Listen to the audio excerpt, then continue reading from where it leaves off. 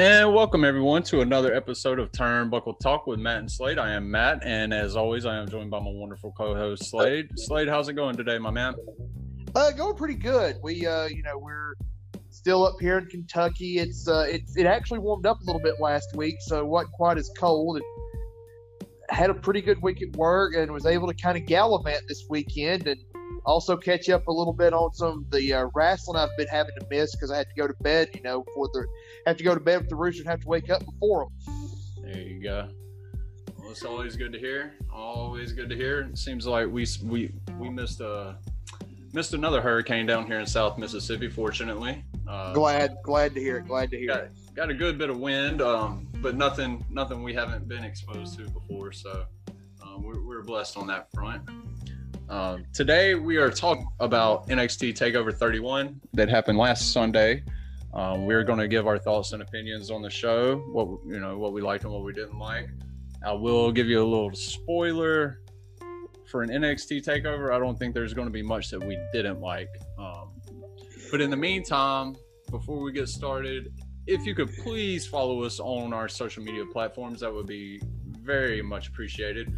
We are on Twitter at TurnbuckleP, and on Facebook, we are at facebook.com/BuckleTalk, or you can just search for Turnbuckle Talk in the top search bar. And please give us a like on Facebook. Please give us a follow on Twitter. That way you can stay up to date on when we drop new episodes and everything that comes along with it.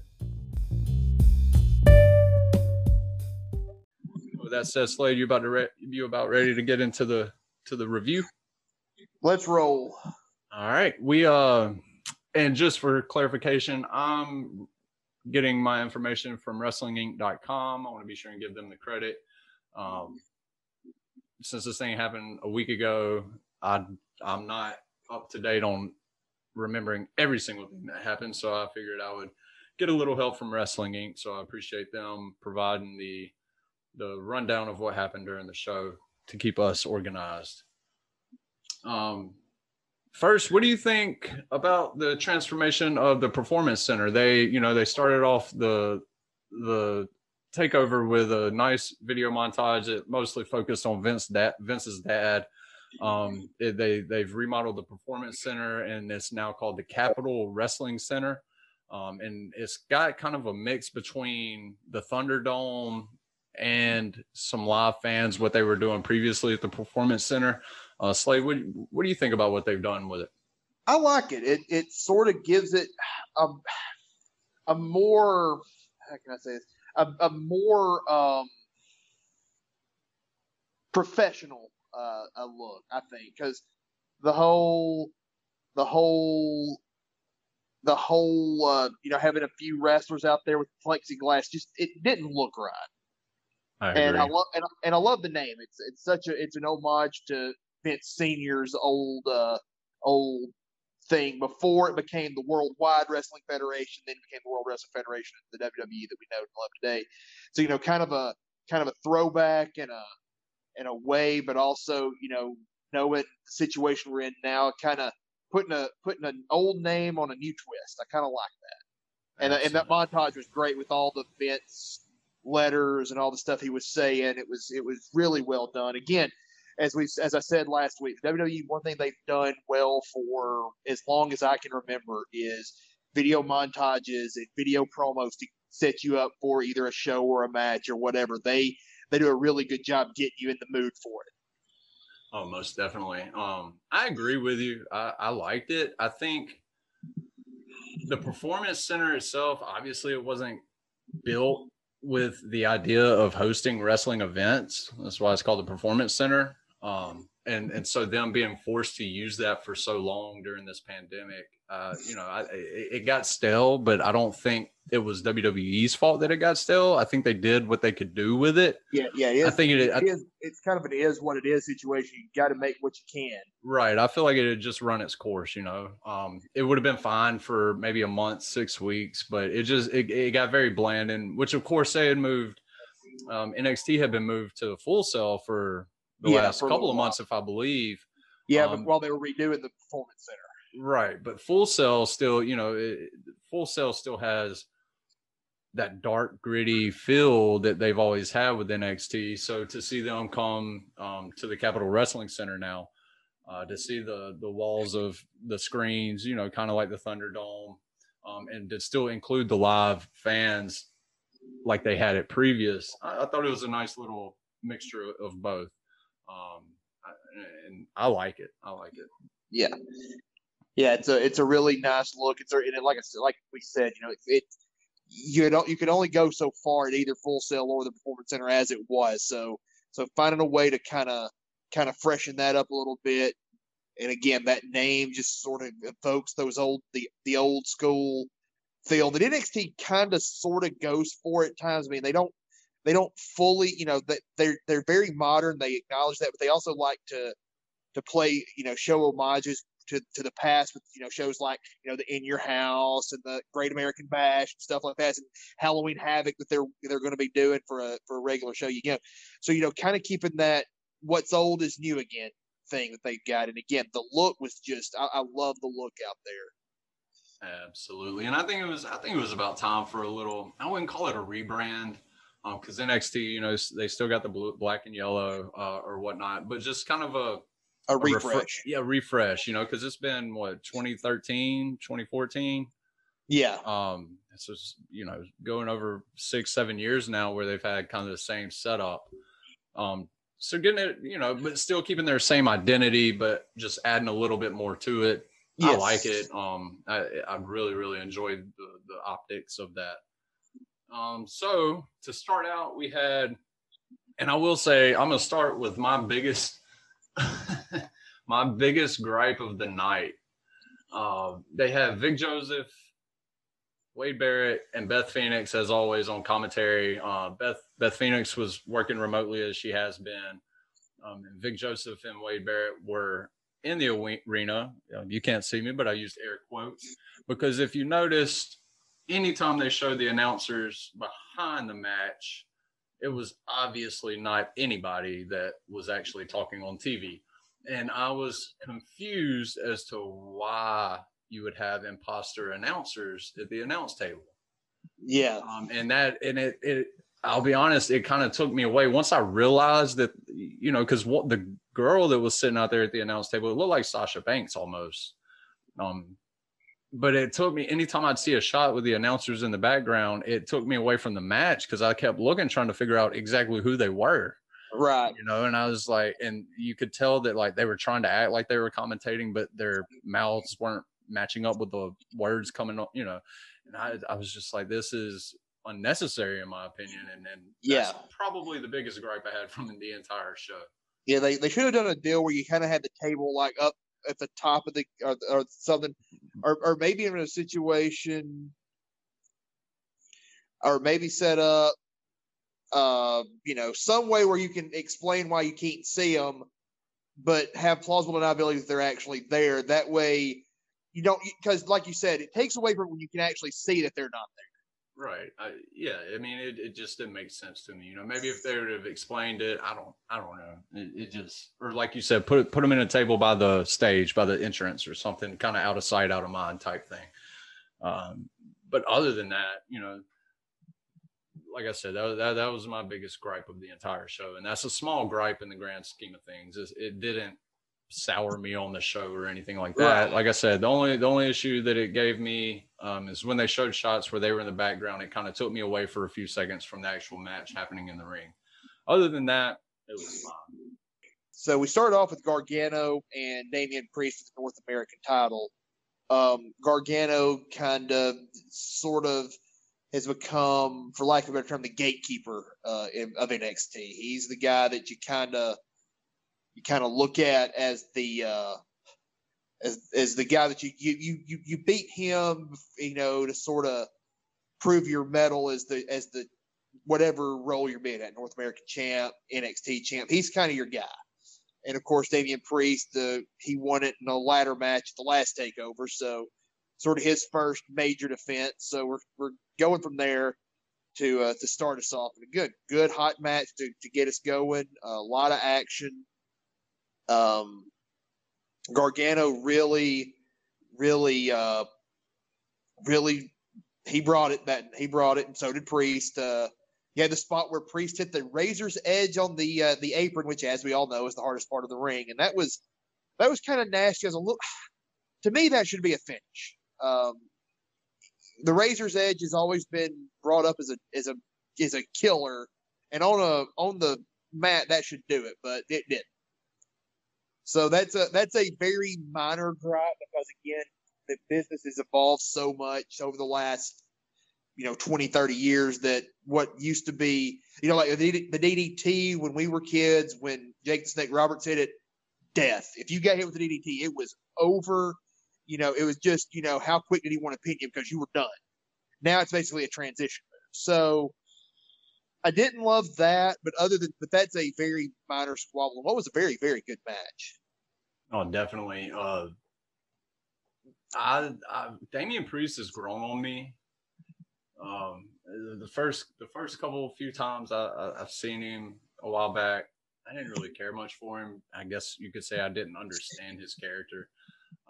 But he's grown on me, especially the last, I'd say, 3 months or so.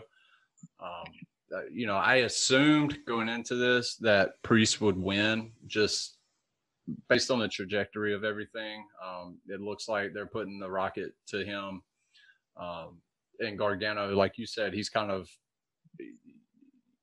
you got to beat Gargano if you want to be established. Right. Because he's been there forever. I will say, Gargano can wrestle for days. I won't deny that. It's just I don't really care for Johnny Gargano at this point. He needs to move up desperately. He's been there for so long. It's just there's not much more you can do with him at this point, truthfully. Right, and I think they're trying to add something, putting him with his wife. But it just, to me, it brings her down to his level instead of bringing him up to her level. Right.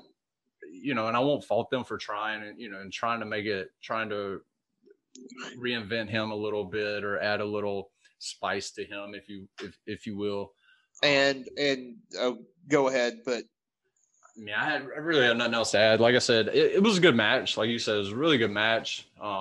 They can both go. And I thought, the booking of the match was well done in terms of getting Priest over and making him believable. Yes. Against somebody as established as Gargano. And that was a good way to start. It was a good way to start the show.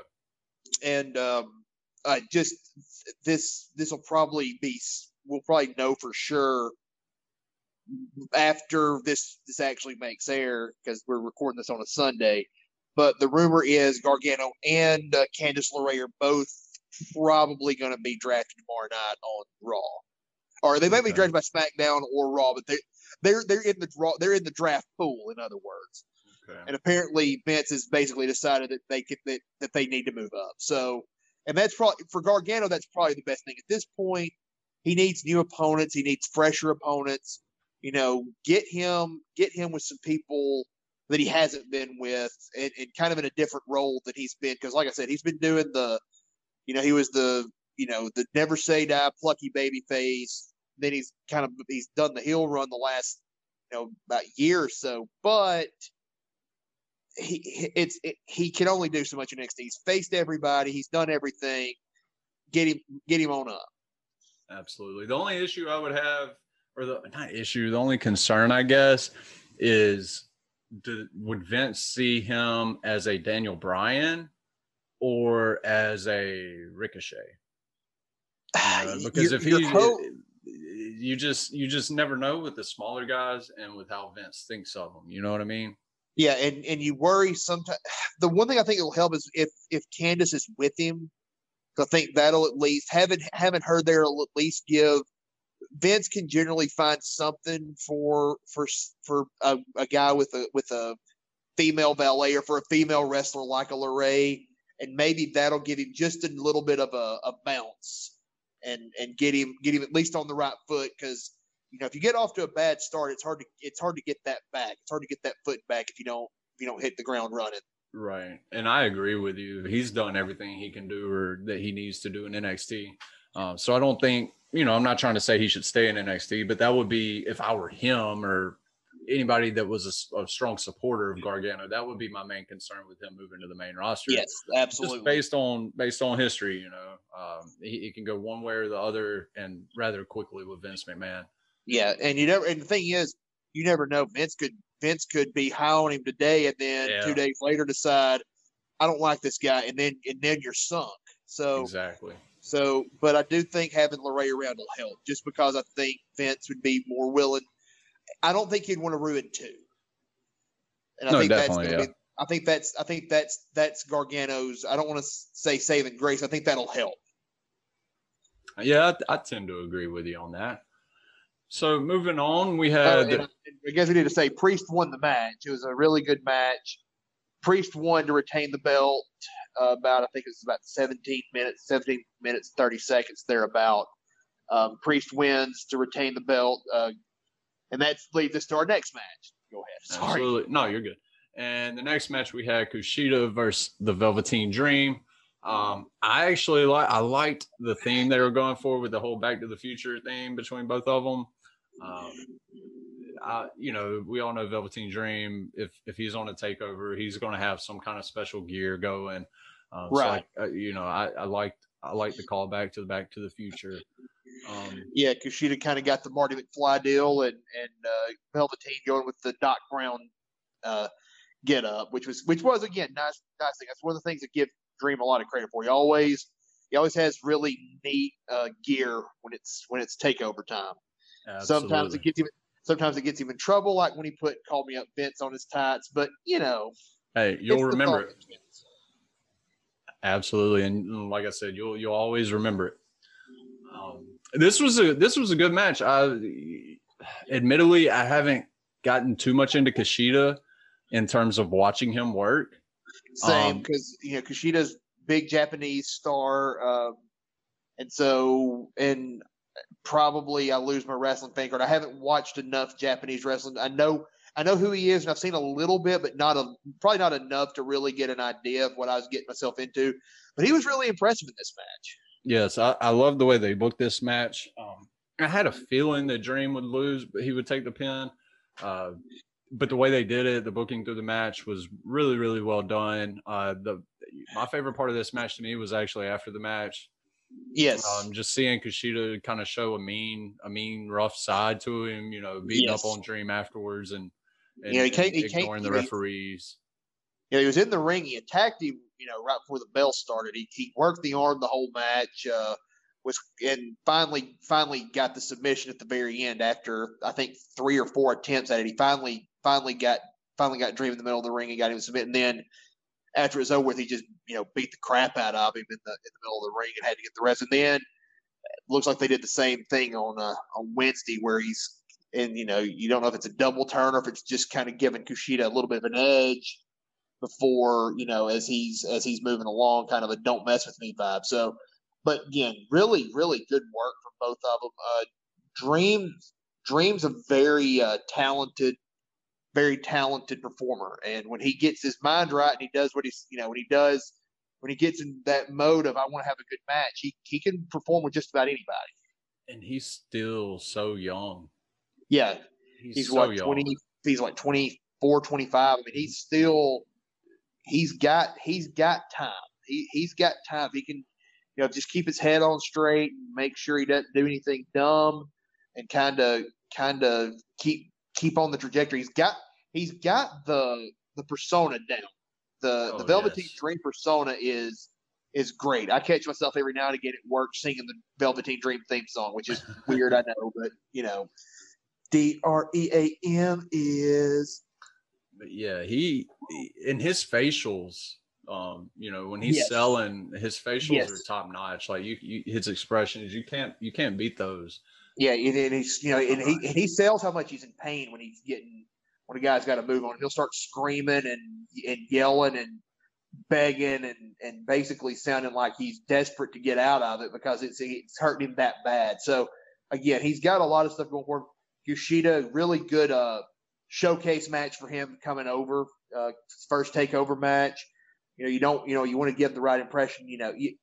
Kind of the gold standard for that's Nakamura, his Shinsuke Nakamura, him fighting Sami Zayn at Takeover Dallas in 2016. which is one of the best matches I've ever seen. And it was just, that was a great intro because at that point, no matter what happened, Shinsuke was set. Absolutely. And I think they did right by Kushida in putting him with Velveteen Dream, kind of like the same thing we said with Gargano and Damian Priest. Having Priest go over Gargano just legitimizes him a little bit more, just, based on Gargano's reputation. He's been there forever. He's a veteran. Somebody like Velveteen Dream, he's already established. Like you said, his character, what he's about, the matches he's been in previously. So having Kushida go over him, it automatically legitimizes him even more based on who he beat. So I think they did it. They were really, really smart in putting him with Dream. And Dream's kind of in that spot where him losing doesn't hurt him that much. No, not at all. Like because he's lost the match before, but the way his character works, it doesn't hurt him to lose as much as it does to other people. I was going to say it doesn't take away from him at all. Right. If you book it the right way, Right. If there's no BS involved. Right. So yeah, Kushida, he won the match, and like we said, after the match, he continued beating on Velveteen Dream, showing a darker side or a rougher side, if you will, of Kushida. Like I said, I really like the way this was done. Following the match, we got a promo for Halloween Havoc. They are bringing back Halloween Havoc. And a stalwart of the old WCW. I think it actually may even go back to the Crockett days. So I know that on the old Halloween Havocs, they have tombstones that had Crockett's name on it. So I don't know if it goes all the way back that far or if it's one of those kind of a wink to the old days. But you've got Halloween Havoc coming up. Shotzi Blackheart, I believe, is going to be hosting Halloween Havoc. Yes. Which will be on. Let me see if I can find the date here. It's going to be October 28th. Heck yes. It'll be that Wednesday. Yeah, it's not a pay-per-view. It's actually going to be a special edition of NXT on its normal time slot on a Wednesday, October 28th. Which obviously you can do the math, a couple days before actual Halloween. But I love it. Again, soft spot. There's some really cool stuff that happened on Halloween Havocs back in the day. One of the great matches of all time, Eddie Guerrero versus Rey Mysterio at Halloween Havoc 97. So, again, like we were saying earlier, they're bringing it's old is new again in NXT. They'll take those old titles, those old shows, those old concepts. They'll bring them in. They'll sort of put their spin on it and make it their own. And so, can't wait. Think it'll be a glorious thing. And again, Shotzi Blackheart's adorable. So that'll be great. Absolutely. And next up, we had the NXT Cruiserweight title match. We had Isaiah Swerve Scott versus Santos Escobar. I'm going to be short and sweet on this, and then I'll let you say whatever you need to say. Every time I see him, I enjoy Santos Escobar more and more and more. I think he can be one of, if positioned correctly, he can be one of the top heels in the company. Just my personal opinion. Yeah, he's got a lot of stuff going for him. Very, very talented ring. Got more charisma than I thought he did at first. He's sort of really, really brought that in. You've still got Isaiah Swerve Scott, a good worker in his own right. This was a phenomenal match. It was a phenomenal match. You had, you kind of had the whole Escobar and his cronies coming in, and then Scott got Ashante Adonis to come out to sort of help even the playing field, which was good. You need that spot in this kind of match because after a while, 3-on-2 and 3-on-1 beatdowns, you can't. It makes you look dumb if you don't have some game plan for that. Like if a guy like this has backup, you need to have a game plan to combat that, and he did. But these two had a great match. Santos Escobar, again, like you said, he has really picked his game up ever since the Cruiserweight title tournament where he beat Drake Maverick for the title and sort of joined his guys. You've got something there with him. And Swerve Scott, again, very young up and comer. and I think he's got a chance to be a player down the road. But it's Escobar and Legado de Fantasma's time right now. That's a really, really strong group. Escobar reminds me a little bit of Angel Garza. Only I think I was going to say the same exact thing. I think he might be. I think Garza's got a little bit more charisma and a little bit more talent, but Escobar's young enough and talented enough that I think he's got something. I think he's got something cooking, and he's been a really good representative as the NXT Cruiserweight Champion. Absolutely, yeah. I was having the same thoughts as you were talking a minute ago. I was like, Escobar, they're different, but he still reminds me a little bit of Garza. Yes, but I feel like it's just different because Garza plays the I'm a good looking woman stealer type deal, but Escobar he looks menacing for what he does, the more I watch him, the more I like him. A meaner Garza is probably a good comparison, right? Yeah, because and I'm starting to just anytime he comes on the screen, it's gotten to where I'll stop what I'm doing and I'll watch. And 3 months ago, that wasn't the case. Right, and he's got it. He's got it, and he's really taken the ball and run with it as far as the NXT Cruiserweight Championship goes. I was kind of worried when they brought it back that it would kind of, for lack of a better term, with the exception of the time that Neville / Pac had it, Cruiserweight title kind of got lost by the wayside. And I was kind of afraid it'd have the same fate. But he's done a really good job of really elevating that title and letting it elevate him and letting it really solidify itself as a true what's what I'm looking for here. Something that's worth fighting for. And having a really good champion that can carry that it's important, because if the champion's a nobody and you beat him, you've beaten nobody to win the title. But if you have somebody like this, you can really be like, okay, if you beat him, you've done something. Then you've got something. And again, really, really, really, really impressive stuff from Santos Escobar. Absolutely, yeah. It just does nothing but it legitimize that title even more. And the other thing is, it doesn't hurt a guy like Swerve Scott to lose to a champion like that. Like if you fight like that, he's legitimized himself as a guy that, hey, right now he can win this thing. Right. And you lose to a guy like that, hey, you lost to a champ. Right. You're still the underdog at the end of the day, and there's nothing wrong with the underdog losing in a tough fight, in a tough fought match. So yeah, I was fine with the way this went. Santos is still your NXT Cruiserweight champion. After that match, we had the NXT Women's title match. We had the wonderful Candice LeRae versus the amazing Io Shirai. I will say this. I've had a couple buddies that follow along for a few years now, and they've always been telling me that Io Shirai was the best women's wrestler in the world. They were convinced she's the best. She's been the best. And I just kind of, I always say Asuka. Like, that's my preference. Yeah. But I will say she's another one, man. It's hard to deny her. It's hard to deny her.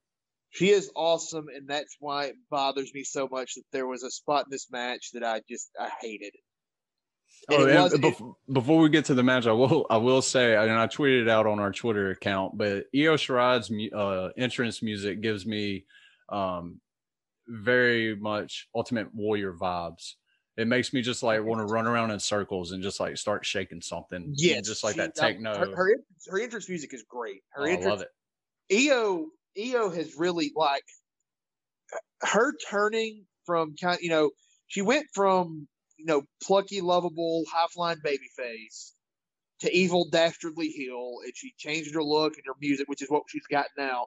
Now she's kind of more of a tweener leaning sort of face-ish. But yeah, her get up, her everything about Io Shirai is great right now. She's hitting it out of the park as women's champion. And she's doing, not that the NXT Women's Championship already didn't have major legitimacy with the people who've held it. Charlotte Flair, Becky, Sasha, or not Becky. Becky never held it. Charlotte Flair, Bayley, Sasha Banks, Asuka held it, and Shayna Baszler had it. Kairi Sane had it for a little bit, but then Baszler got it back. I mean, you have it's a something that's worth fighting for. But Io is really taking it to another level. And again, this match hit on all cylinders. You had two women, Candice LeRae.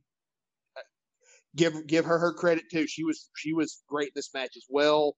Played her role as the woman who has been wanting this chance for a while and who tried to do it the right way for so long and never worked out for her. So she said, "To heck with it." She's going to do it her way, the Gargano way, with her husband Johnny Gargano, and by hook or by crook try to win it. And this match hit on all cylinders. You had everything going, and for the first 12, 13 minutes of this match, it was hard hitting, fast paced, had everything you would want in a match.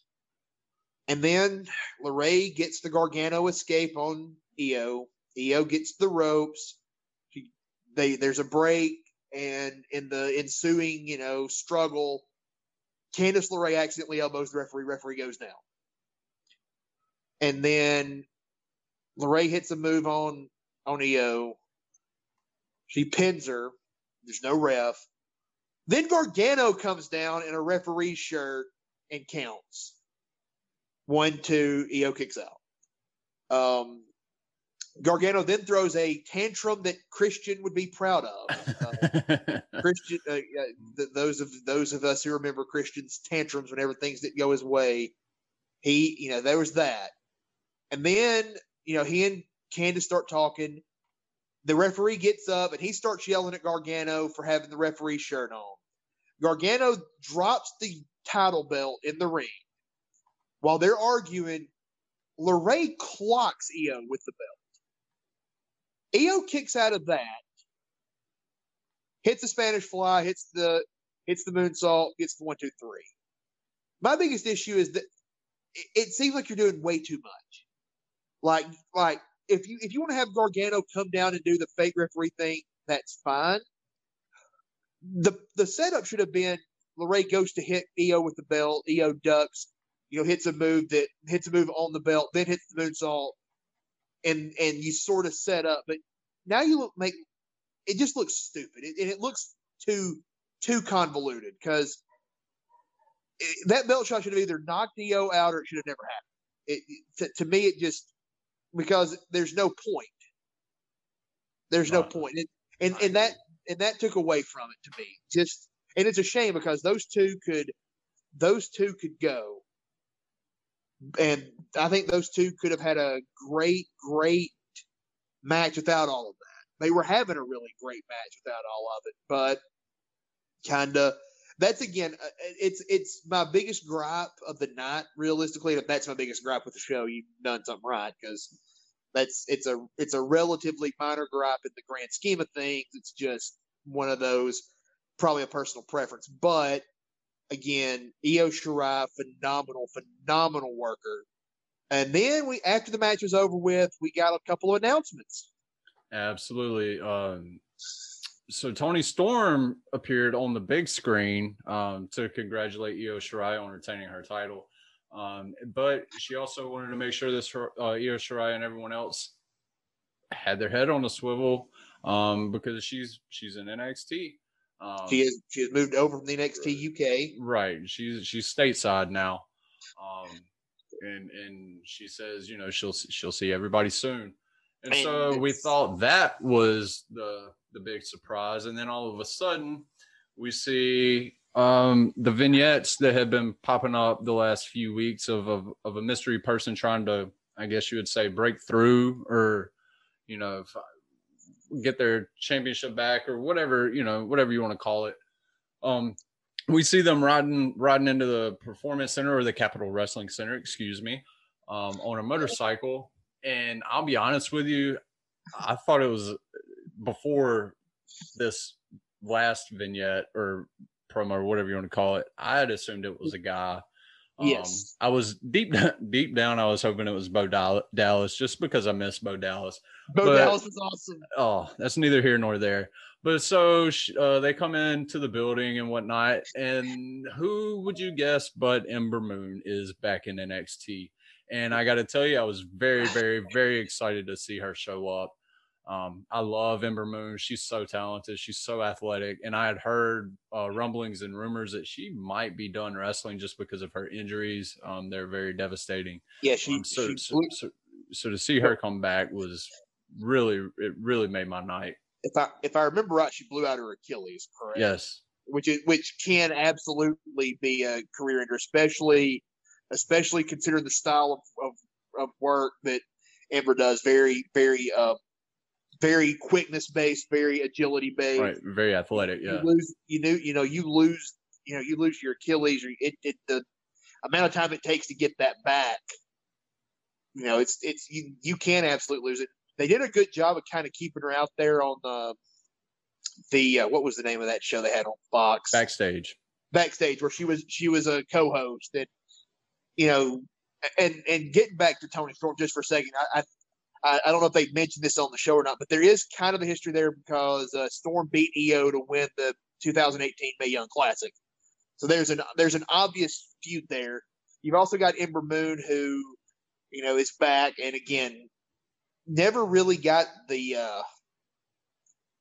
title reign she probably deserved or earned in NXT. So kind of having her back, and it also deepens your division, especially if the rumors are true that Mercedes Martinez is out of Retribution and back in NXT. So right. So all of a sudden even if LeRae's gone, and don't misunderstand, LeRae's a phenomenal worker, and Tegan Knox blew out her ACL again. Bless her heart, she just can't win for losing. But even then, Rhea Ripley, Raquel Gonzalez, Dakota Kai, and now you're adding Martinez, you're adding Storm, you're adding Moon, you still got Shotzi Blackheart. So you've got 7 or 8 to go with EO. You've got a division again. So absolutely. So it's really good to see they've replenished that the crown jewel of what NXT really did better than anybody for so long in women's wrestling. So good to see that back, and glad that Storm and Moon are back on.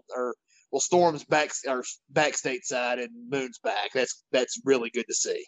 Right, and I really like the way they produced this segment after the match was over, because you never really see 2 surprises at once.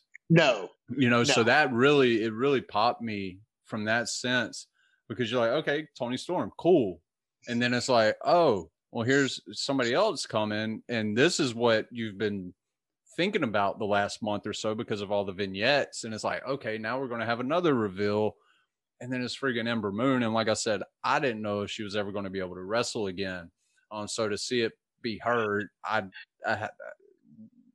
over the last month, she never crossed my mind when I'd see those promos. Like I said, I was hoping it was Bo Dallas, or some people were speculating Seth Rollins, or but it was all mainly guys that people were speculating on.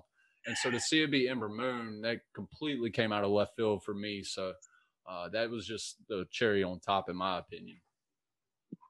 So, and that was a really, really good way to segue us into the main event of the night between Finn Balor, the NXT champion, and number 1 contender Kyle O'Reilly. And I have to remind myself his name's not Kyle O'Reilly, but Kyle O'Reilly for the NXT championship. O'Reilly kind of getting his first real shot as a solo guy from the Undisputed Era.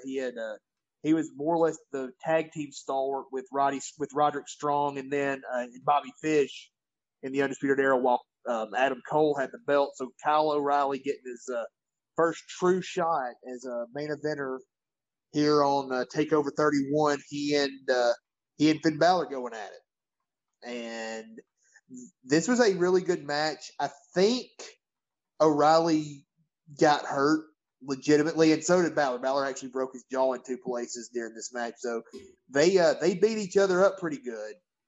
So, but again, this was another really, really good, hard fought, fast paced match. These two phenomenal workers. O'Reilly was always arguably the best pure worker of the Undisputed Era, and that's saying something with the other 3 guys in there. And of course, Balor's work speaks for itself. Balor, phenomenal in-ring talent. Oh, absolutely. In my opinion, going into this match, I was kind of looking at it the same way I looked at the Jey Uso and Roman Reigns match from Clash of Champions. Right. I was looking at it as kind of a placeholder transitional match. You just lost Karrion Kross to injury, and it seemed like they were just trying to get something over to get you to the next one. That way they can develop a storyline. But I'll tell you what, they put on one hell of a match. Even if it was a transitional match or a placeholder match, whatever, if it's a one-time deal, they laid it all out there, literally and figuratively, like you said. They both looked like they got hurt. Obviously, I could tell right after Balor took that knee in the corner, he was messing with his jaw, and you could tell it looked like he got popped pretty good. And then it came out afterwards, he fractured it in 2 places. To see them put on that type of show, I respect the hell out of them for it. Obviously we all know Balor can go.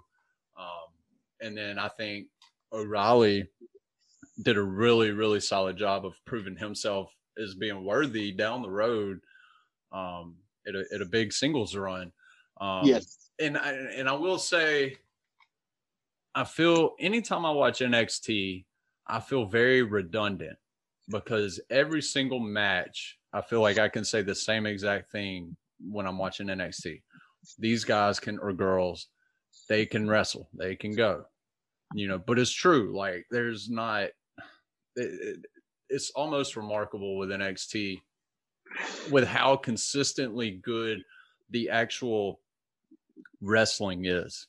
Right. And it's not always just the same people putting on those matches. It doesn't matter who it is. It's always just top-notch wrestling.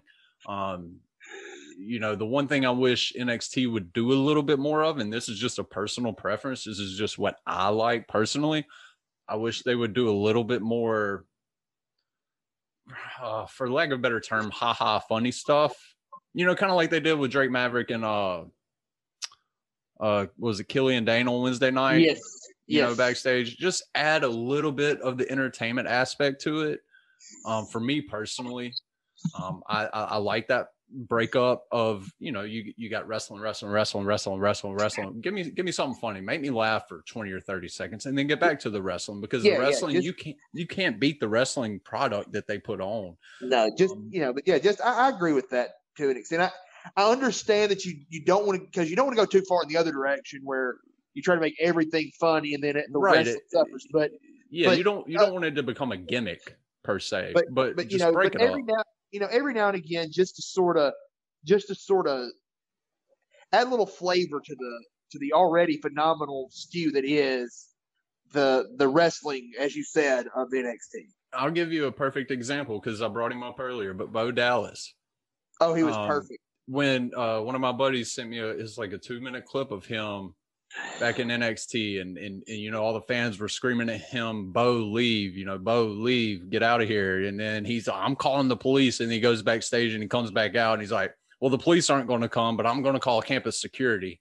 And then he'd go back to the back and he'd come back out. He's like, you guys are like stuff. That was hilarious. And it went on for like 2 minutes. But it was very gimmicky, and there was not a wrestling hold or a wrestling move or anything done, but it was entertaining.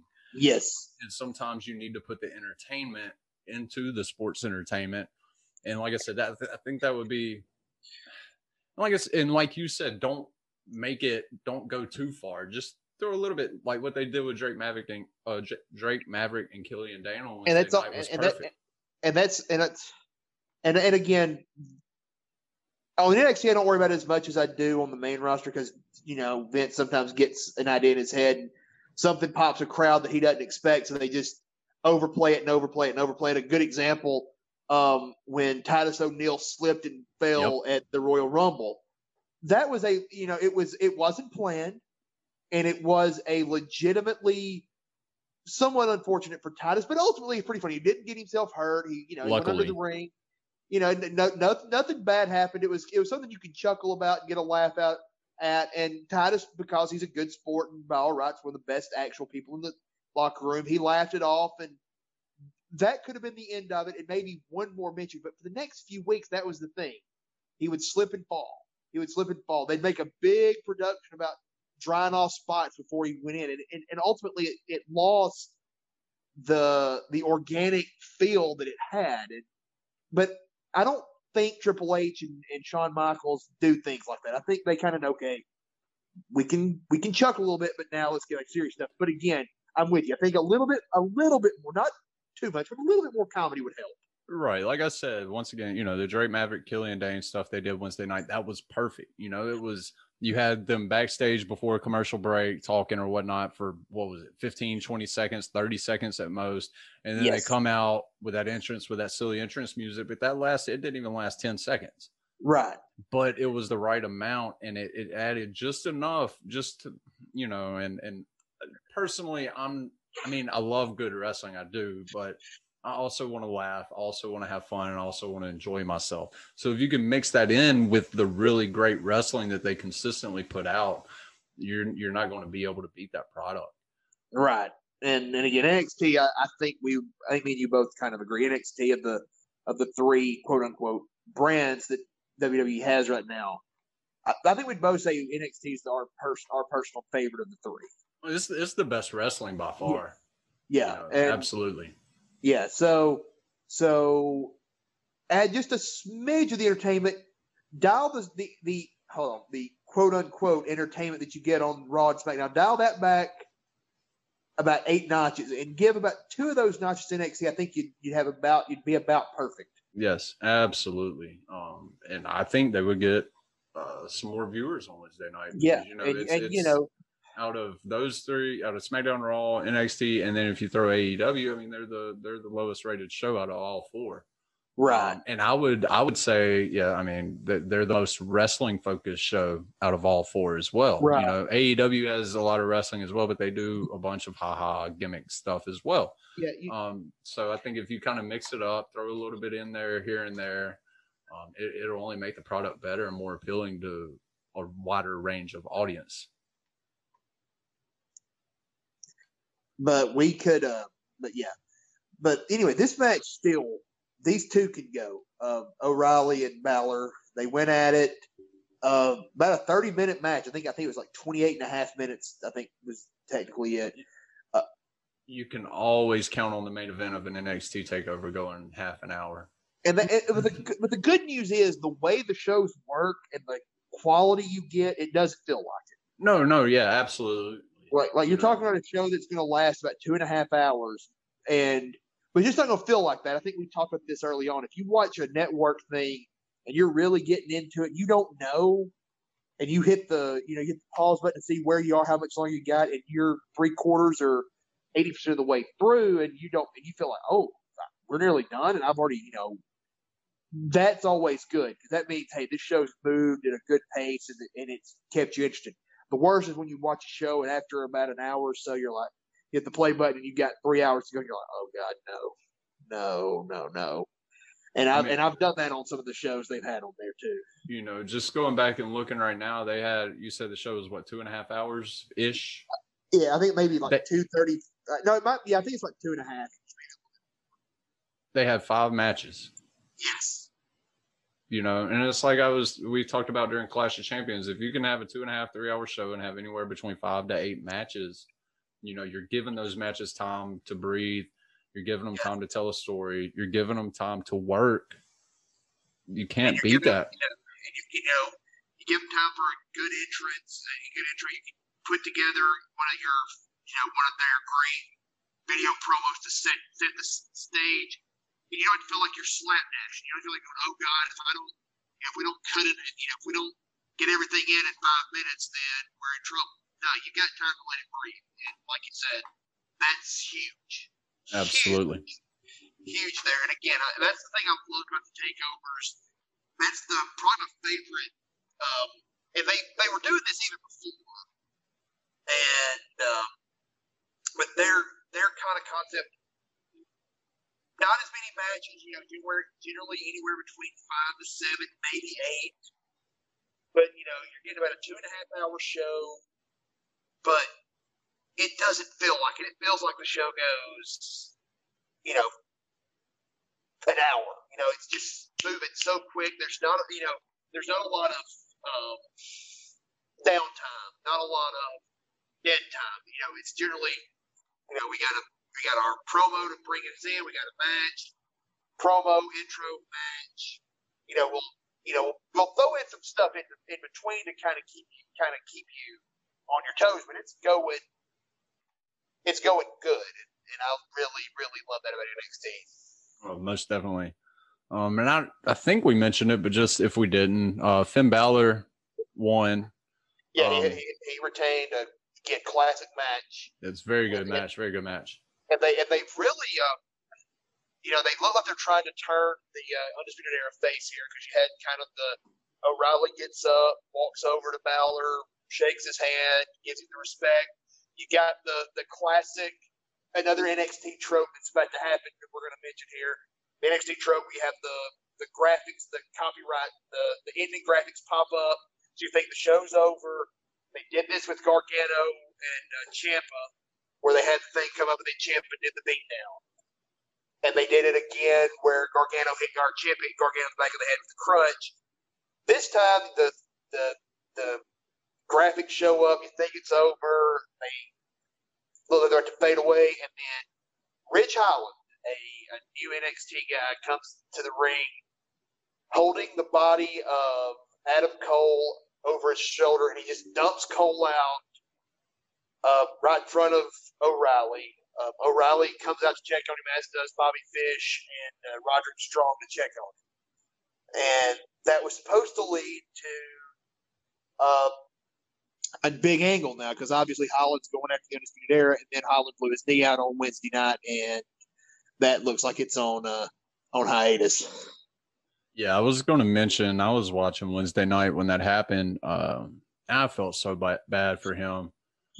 That's just horrible timing and horrible luck. Obviously you wouldn't wish that to happen to anybody at any time. But for it to be right after the takeover, and you could tell that obviously something was about to start between him and the Undisputed Era, which means he was about to be in a big spot on NXT. And to see that happen, and it looked like maybe a freak accident in terms of, you see that move happen all the time, and that's probably the first time I've ever seen somebody get seriously hurt on that type of a move. But yeah, I felt really, really bad for him.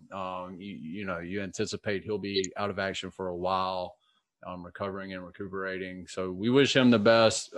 Absolutely. And anytime you see something like that on live television, and let's preface this by saying he's a former rugby player. So, just naturally, that's a tough dude. Yeah. And to hear him, hollering and whatnot, that was just tough to watch. And then seeing him getting taken out on a stretcher with a full leg cast, you knew it was serious, because you never see him put a full leg cast on somebody if this will work. No. So I definitely felt for him a great deal. Yeah. Okay. So the damage he took did dislocated and broken left ankle, ruptured patellar tendon, and a patellar dislocation. He had surgery on Thursday. So he's going to be out for a while. And again, the timing couldn't be worse, because you're setting something up with him as as kind of the full. And of course, the Undisputed Era have been the stalwarts of NXT for the last couple of years. So you've got a chance to really set yourself up as a big time player, and then that happens. And it's interesting now, thinking about it again, on Wednesday night, the segment before his match, he pulled up in a Mercedes, and they interviewed him outside, and they asked him about the car and stuff, and he's like, "Last week I didn't have a Mercedes. This week I do." He's like, "Thank you, Adam Cole." So that kind of insinuated or intimated that he was paid off by somebody to do somebody's dirty work for him. Right. So it seemed like there was a really good backstory that was going to build. And you can still do that now, but it's a lot harder without him there. Right. And I mean, you can do it. It's just that the focus is going to shift from him to whoever it was that paid him off. And Holland, all of a sudden, he sort of loses that spot because Holland would have probably been the muscle or the heavy for whoever was in charge of doing it. So tough break for Ridge Holland, who had really established himself as kind of as a breakout guy, and then this happened. So again, horrible luck and timing there for Ridge Holland. But again, great show. Takeovers are almost always really, really good. I don't think they've ever had a bad one. Even their worst ones are still generally above average shows. So they again hit another one out of the park. Oh, definitely. I don't think, and I obviously haven't watched all of them. I will say the one takeover that I regret not watching, and I mean, I could go back and watch it now. But in 2018, Takeover New Orleans, before WrestleMania, I was in the city. Me and my fiance, we were going to WrestleMania. Fiance is not the biggest wrestling fan in the world, so I wasn't trying to press my luck. So I didn't try and convince her to go to Takeover. But to this day, I wish I would have found a way to go to that one. That's arguably. I was about to say it's widely regarded as one of the better takeovers ever. And you've got. Oh, go ahead. I'm sorry. I was just gonna say takeovers. They don't miss, man. They have a formula. It's like you were saying about a build-up promo match, get out, move on. Their formula that they have for takeovers really work. They never miss, in my opinion. Right, and they've got they've got that formula pretty much down pat. And I don't want them to ever go away from it. I don't ever want them to try to extend it. Like, WrestleMania is now, basically a 7-hour show when you add kickoff and everything to it, and that's just too much. They need to leave it like it is. I don't want them to ever extend or think, okay, we need to make this a 4-hour show. They're where they need to be. Maybe extend to 3 hours and add a match, but that's about as far as I would go. Yeah, I don't. I think they have a lot of wrestlers, but they don't have a plethora of them, kind of like Raw and SmackDown do. Right. So I don't think it's necessary. Like you said, the formula works. It has worked. I think it will continue to work. Once again, just maybe, like I said, maybe just throw a little bit of entertainment in there every now and then. Yes. That would be, what do they say? If I had the pencil or whatever, that would be the only thing I would kind of add to it. And even then, that wouldn't, maybe a minute or two during a show. Yes. Nothing major. And don't put imposter announcers at ringside. Yeah, don't do that. Like, I'm fine if Beth Phoenix wants to do her stuff from remote, that's fine. Well, that's what was confusing, because she's been doing that, right? Right. She's been remote, so it's not a secret. It's not like they're showing her every Wednesday on TV. So I really do not understand that. But I digress. I do want to say real quick, I really have. Beth Phoenix has grown on me as an announcer. She's really. You can tell she's really worked at making herself good at it and learning more and more about the art of commentating. And this is probably going to be an unpopular opinion. I think Mauro Ranallo leaving probably helped. It's going to sound bad, but Mauro had his style, and his style was fine. He's good. I'm not trying to say that, but I think he's very what's we're looking for. He's very demonstrative. He's very vocal. He's very loud, for lack of a better term, and he sometimes doesn't let things breathe. And I think Vic Joseph being there kind of helps her. She can get her points across without having to worry about Morrow trying to go over to call something else. I completely agree. I would liken Morrow to a wrestling version of Gus Johnson. Yes. It could be the second quarter, and you think whatever team had just scored a touchdown just won the Super Bowl or something with Gus Johnson. It works in the key moments. Yeah, in the big moments, it doesn't get better than Mauro Ranallo or Gus Johnson or a Mike Breen in the NBA, but it can become overbearing at times. Yes. And it's not, like you said, you're not knocking him at all. Because I would take Mauro Ranallo over a bunch of people. But like you said, regarding Beth, somebody that's learning and trying to grow and develop, that can, from an outsider's perspective, that can be an issue for that person, in my opinion.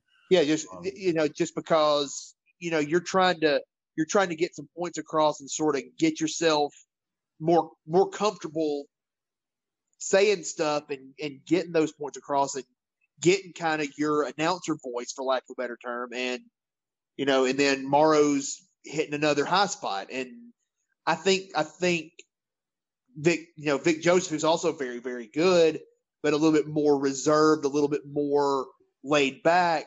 He can sort of let her get her say in and let her find her voice, where Morrow is very, I don't want to say selfish. That's not fair to Morrow, because it's just his style. It's just right. You're working, it's like you said, when you're working with Beth, she's very laid back on commentary. She, she'll get excited or whatnot, but she's naturally laid back, kind of calm, kind of reserved. And then when you bring in Morrow, who is the complete opposite, it just overshadows anything Beth would do. Not at his fault or anything like that, but that's just, it's how it works with that combination. And also Wade Barrett, Stu Bennett, whatever you want to call him, that guy's good. I really, really like Wade Barrett. He has really added a dimension to it. I was, I was just thinking, do you think,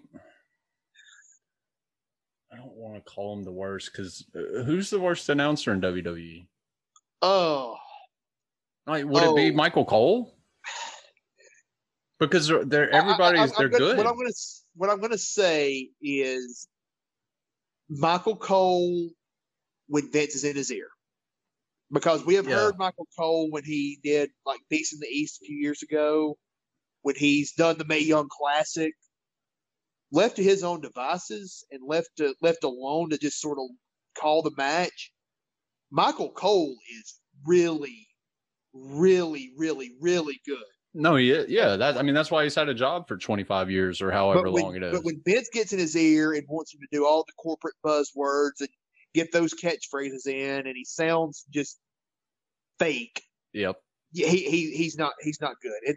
And I put again, most of my gripes with commentary, I put on Vince more than I put on the commentators themselves, because like most of the commentators I've heard them without Vince in their ear, and they sound a million times better. Right. No, and that's what I was just trying to think in my head, like, because in my opinion, like, I don't, worst is the wrong word to use, because they're all really good. Yeah. I guess if you had to rank them, Cole when Vince is in his ear is probably the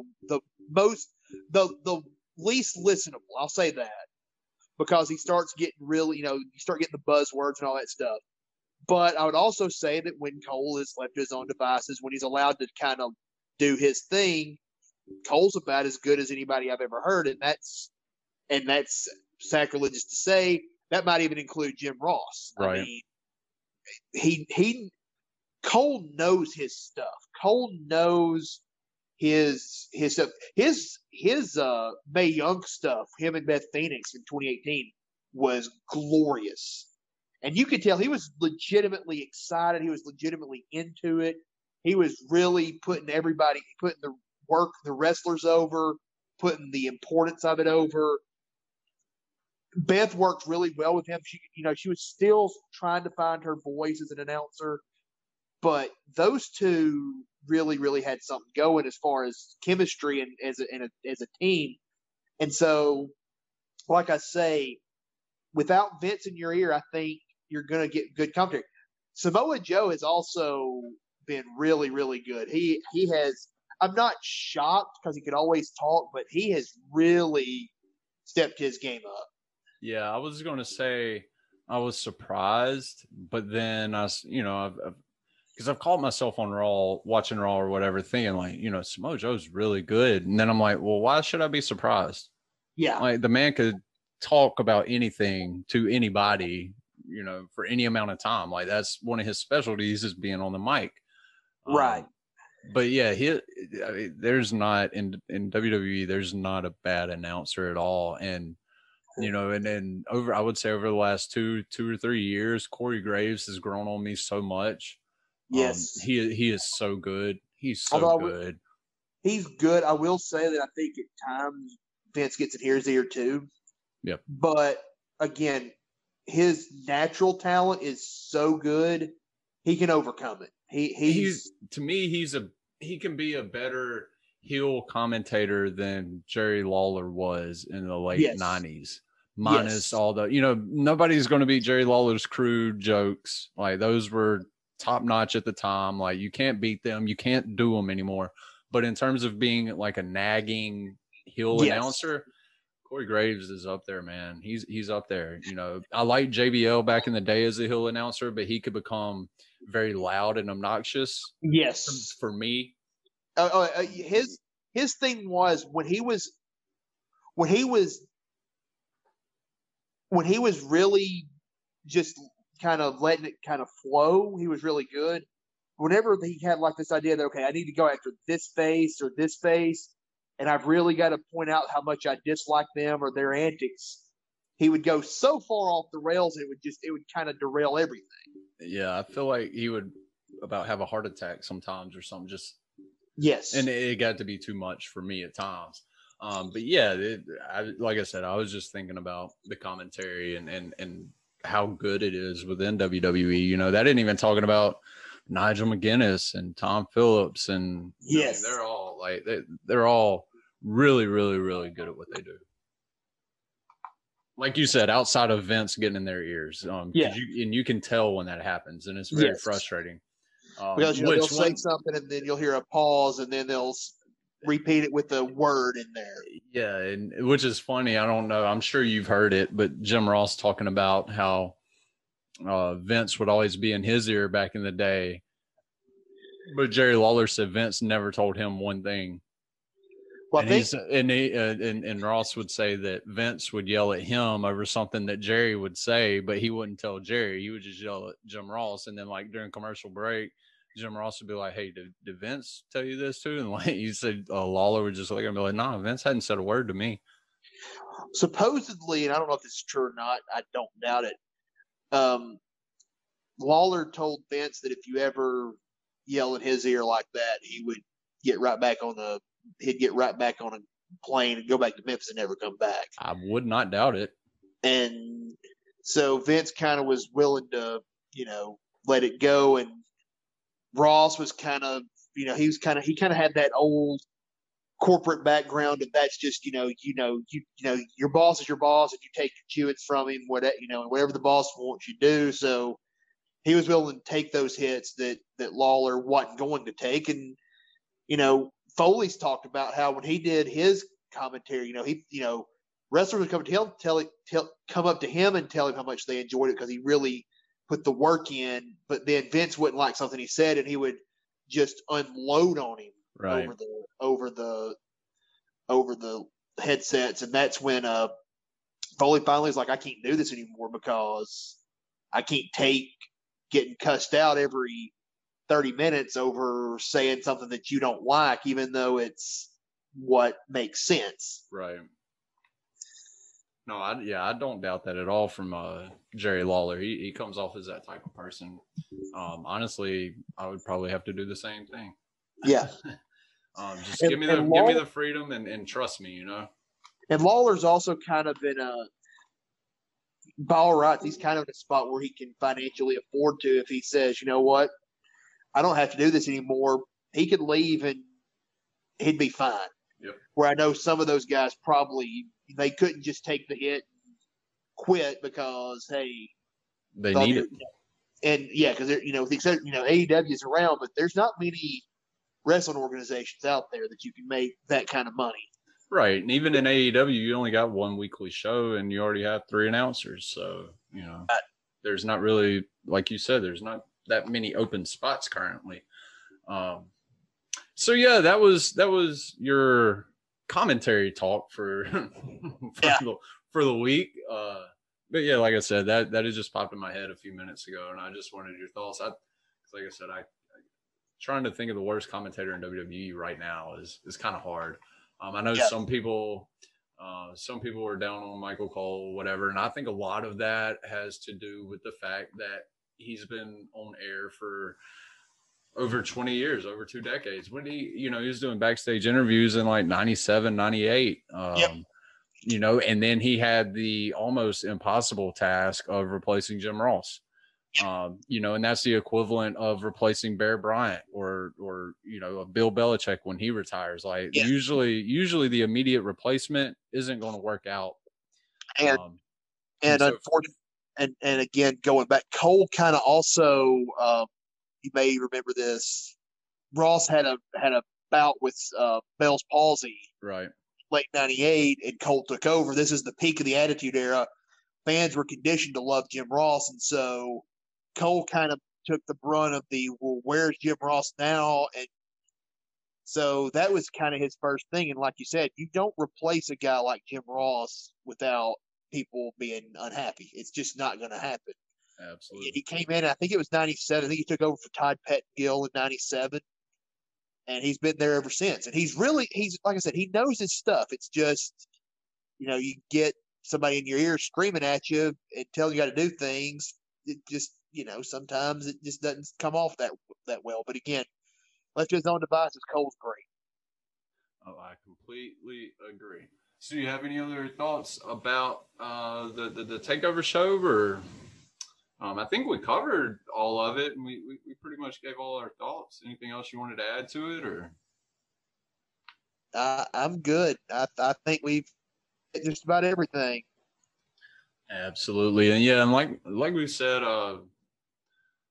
thoughts go out to Rich Holland. Hope he makes a speedy recovery, as speedy as he can, given the circumstances and the injuries. That's one of the worst situations I'd seen in a long time in terms of being injured at that moment with what was probably about to happen with him. Right. So yeah, that dampened the excitement I had for Takeover, and then the NXT show that came on the following Wednesday.